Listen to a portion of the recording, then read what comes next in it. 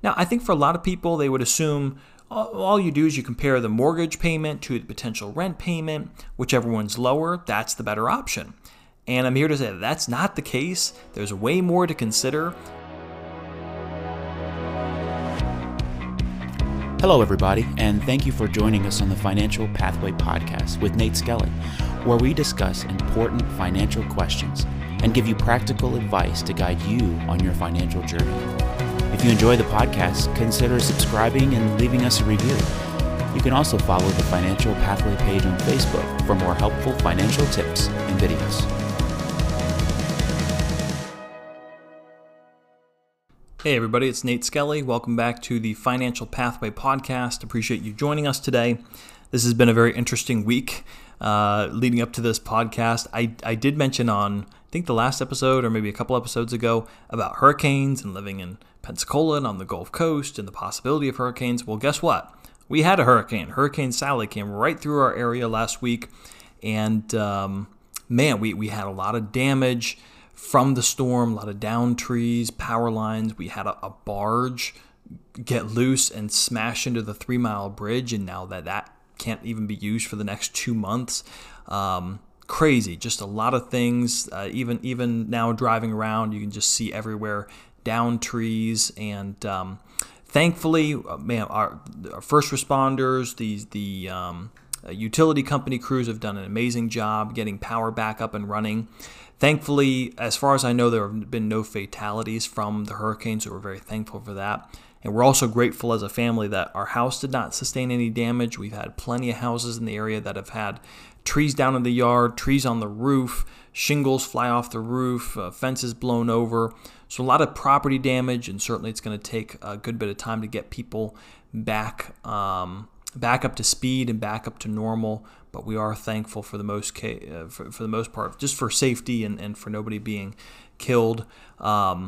We didn't expect it to be this bad. Everybody was thinking it was just going to be really heavy rain, but sure enough, Sally ramped up to a Category 2, almost Category 3, and it was moving so slow that we were sitting in the eye wall of the hurricane for 12 hours. So I've definitely not experienced anything like that before.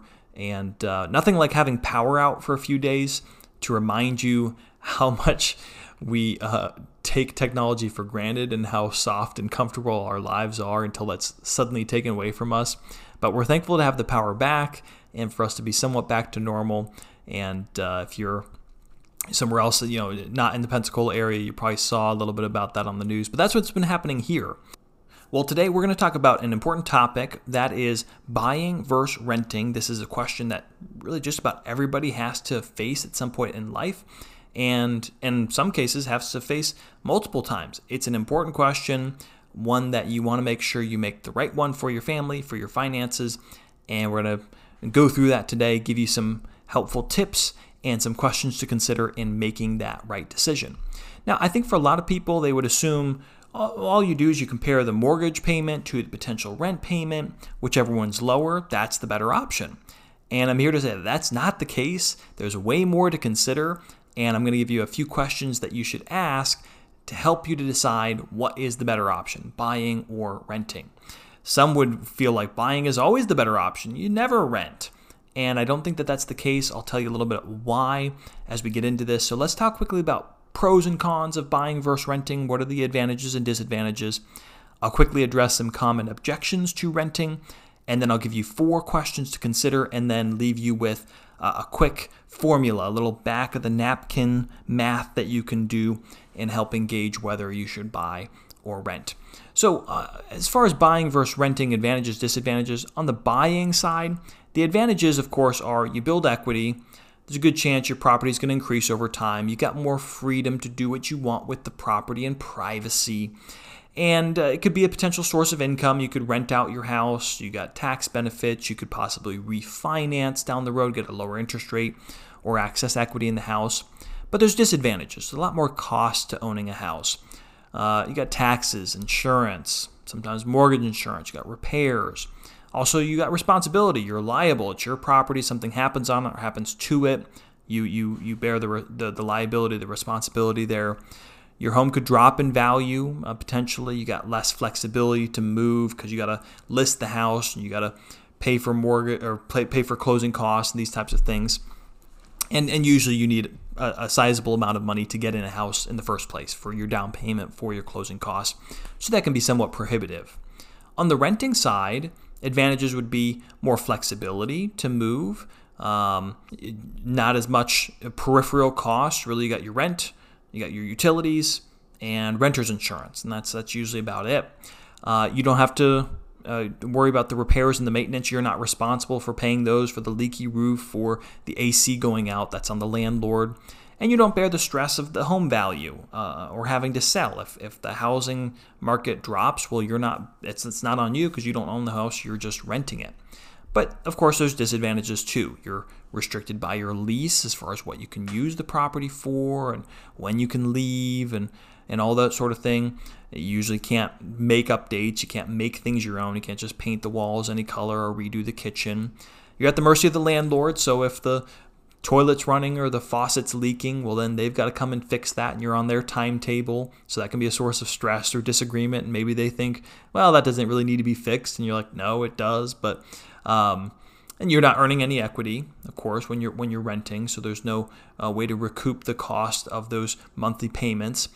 If rent increases, then you've got to pay the increased prices or find a new place. And then, of course, if your lease doesn't get renewed, maybe the landlord sells the property. Maybe the landlord says, I'm not renewing your lease. And then you have to leave, even though you don't really necessarily want to leave. So there's some disadvantages for sure with renting. Now, some people would say you should never rent, and they give some different reasons for that. Let me address those very quickly. First of all, probably the most common one is that when you rent, you're just throwing money away. And I understand where people are coming from on this, and I understand when you compare a mortgage payment versus a rent payment, it certainly seems to be a clear difference. Mortgage payment, that's going towards paying down the principal, and you're building equity, and so later on when you want to sell the house, you're going to recoup some of that cost. But with rent, it all goes to the landlord. You don't get any of that money back. But I would also say you need to think about all the other costs that go along with buying. For instance, you got taxes, you got insurance, HOA fees, repairs, cleaning, mortgage insurance. All of these are costs associated with owning a house. Would you consider those throwing money away when you pay for those? Because there's not a way to recoup those expenses. You're not building equity with those. But you understand that that's just part of the cost of living and having a place. And that's really the case with rent. So just because a mortgage payment helps you to build equity does not in and of itself make it the smart financial decision or the better financial decision. It's only one factor of many that needs to be compared. So I would say I understand the sentiment of saying renting is throwing money away, but I think that's actually not a good way to look at it. I think you need to consider that there's more to that picture than just your rent versus mortgage payment. Secondly, a second objection to renting is that, well, when I buy a house, I'm making an investment. My house is an investment. Therefore, it's a smarter use of my living expenses. But I would encourage you to not think of your house, your primary residence, as an investment. If you have a rental property, that's a different story. But your primary residence is really not an investment vehicle, or it shouldn't be a primary investment vehicle. Yes, historically, home prices have risen steadily. Usually, houses will increase in value over time, but that's not a guarantee. We've seen housing prices fall and take a long time to come back. So it's not something you should count on. Housing prices don't rise in a steady, predictable way. But the reason you shouldn't view your house as your primary residence as an investment is because really there's a lot of better alternatives, I would say, to investing your money than your house. So just because it's probably going to go up in value, just because you're building equity by paying down your mortgage, doesn't really make it a good investment. And I would say in almost every case, primary residences turn out to not be a good investment. When you really sit down and do the math and tabulate all the costs, very rarely is your house really a good investment. Your housing price, you don't get regular real-time updates on the value of your house like you would with other investments like the stock market. You're not getting a weekly or monthly report saying, here's how much your house is worth this month. Housing prices are very regional. So, maybe prices in Miami are going down while prices in Phoenix are going up and prices in Atlanta are staying flat.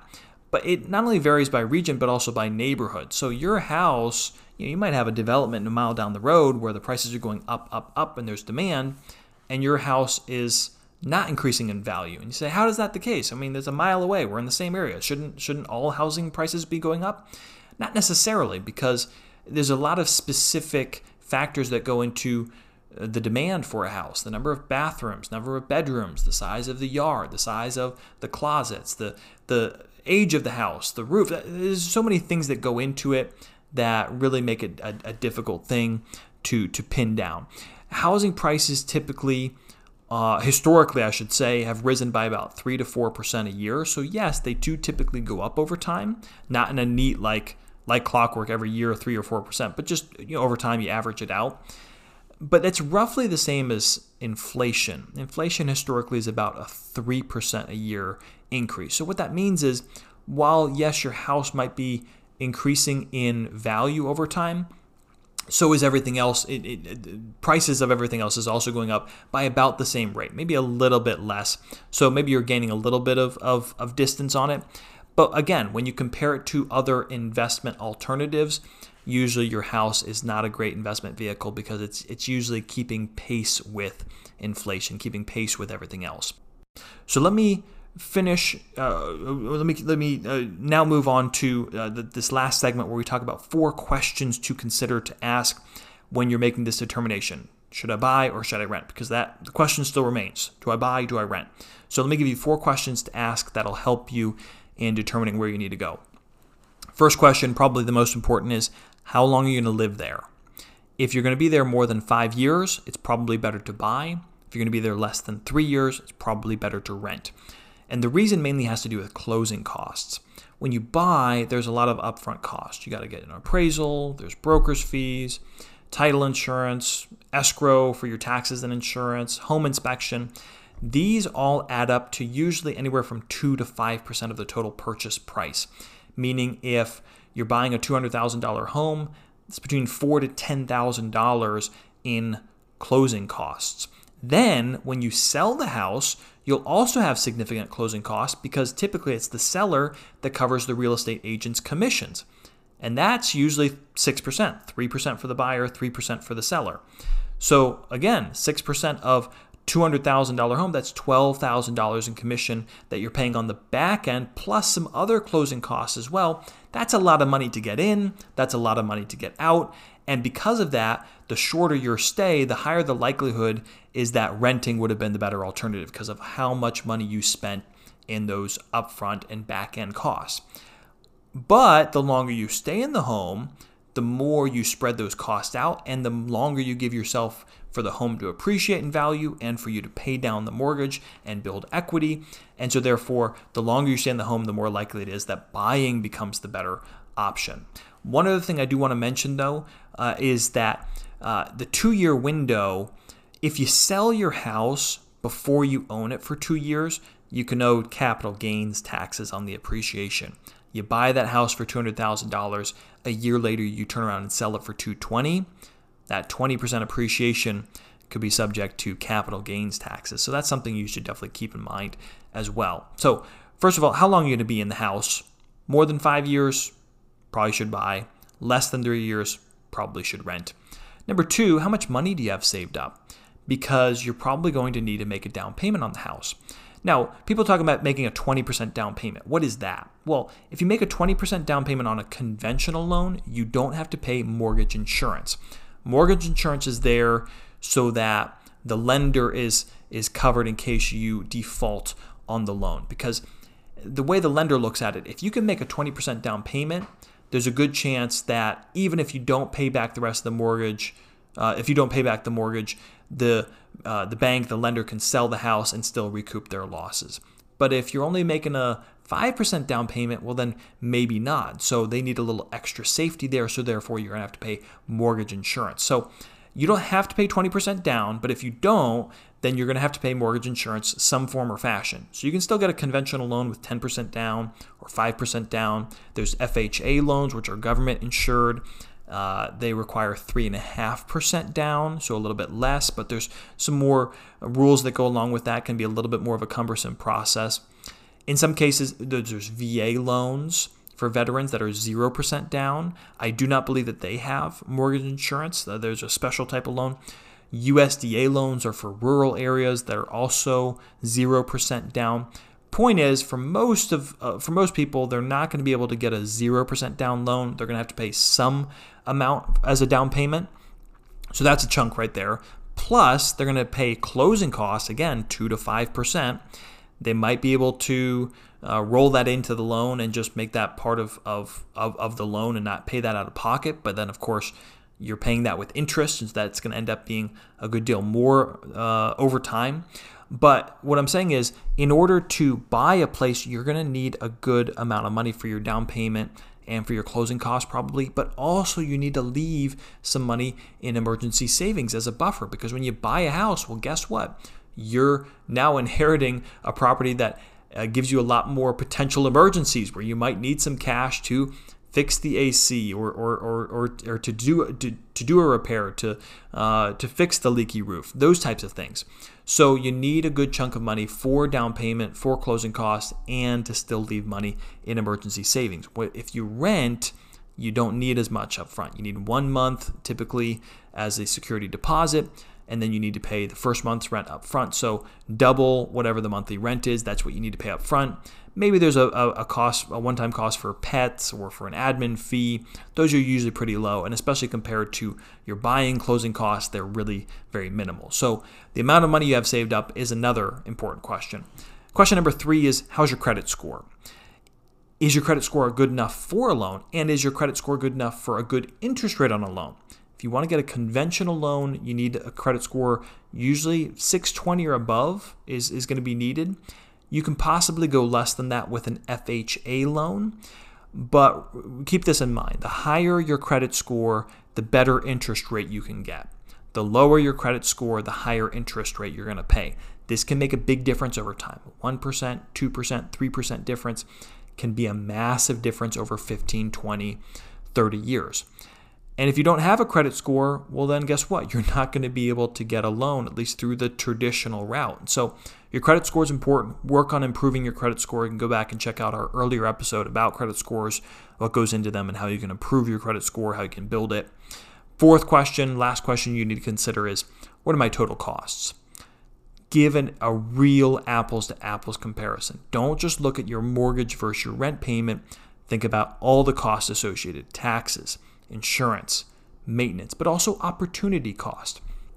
If you can buy a house for $2,000 in total cost, mortgage, taxes, insurance, maintenance, all that wrapped up, it's going to be $2,000 a month, but you could rent a very similar place for $1,700 and then invest the difference of $300.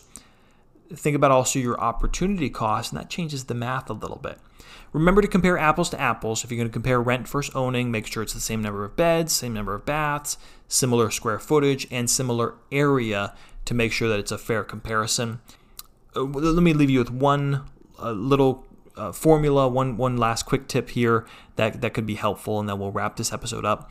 This is what we call the price to rent ratio. This is something that you could probably do on the back of a napkin and do a quick formula. Here's what you do. Take the home price and divide it by the annual rent amount. So whatever that house is worth, divide it by how much you would pay in a year, so 12 months worth of rent, and then that number, if it's less than 20, then it's probably better to buy. But if it's more than 20, it's probably better to rent. Now, this is not meant to be like, this is the one thing, you can just throw out everything else I said in this episode. This is just kind of a quick little tool you can use to give yourself a gauge. Home price divided by annual rent amount. If it's less than 20, probably better to buy. If it's more than 20, probably better to rent. Now, generally speaking, I would say that most times people are going to be better off buying, but it's not always the case, and that's why it's important to take these steps, ask these questions. I would say as another helpful tool, look up a buy versus rent calculator where you can input some of these and it'll do the math for you. Nerdwallet.com has one of these that I really like, and I would say that's a good one to use. And then lastly, I would say talk to your financial advisor. Getting an objective second opinion, somebody who understands your financial situation, can be certainly a helpful thing. So hopefully that's been a help to you today. Buying versus renting, an important financial decision. make sure you're taking these things into consideration before you make that decision. Thanks for your time. Appreciate you joining us on today's episode. We'll see you on the next one.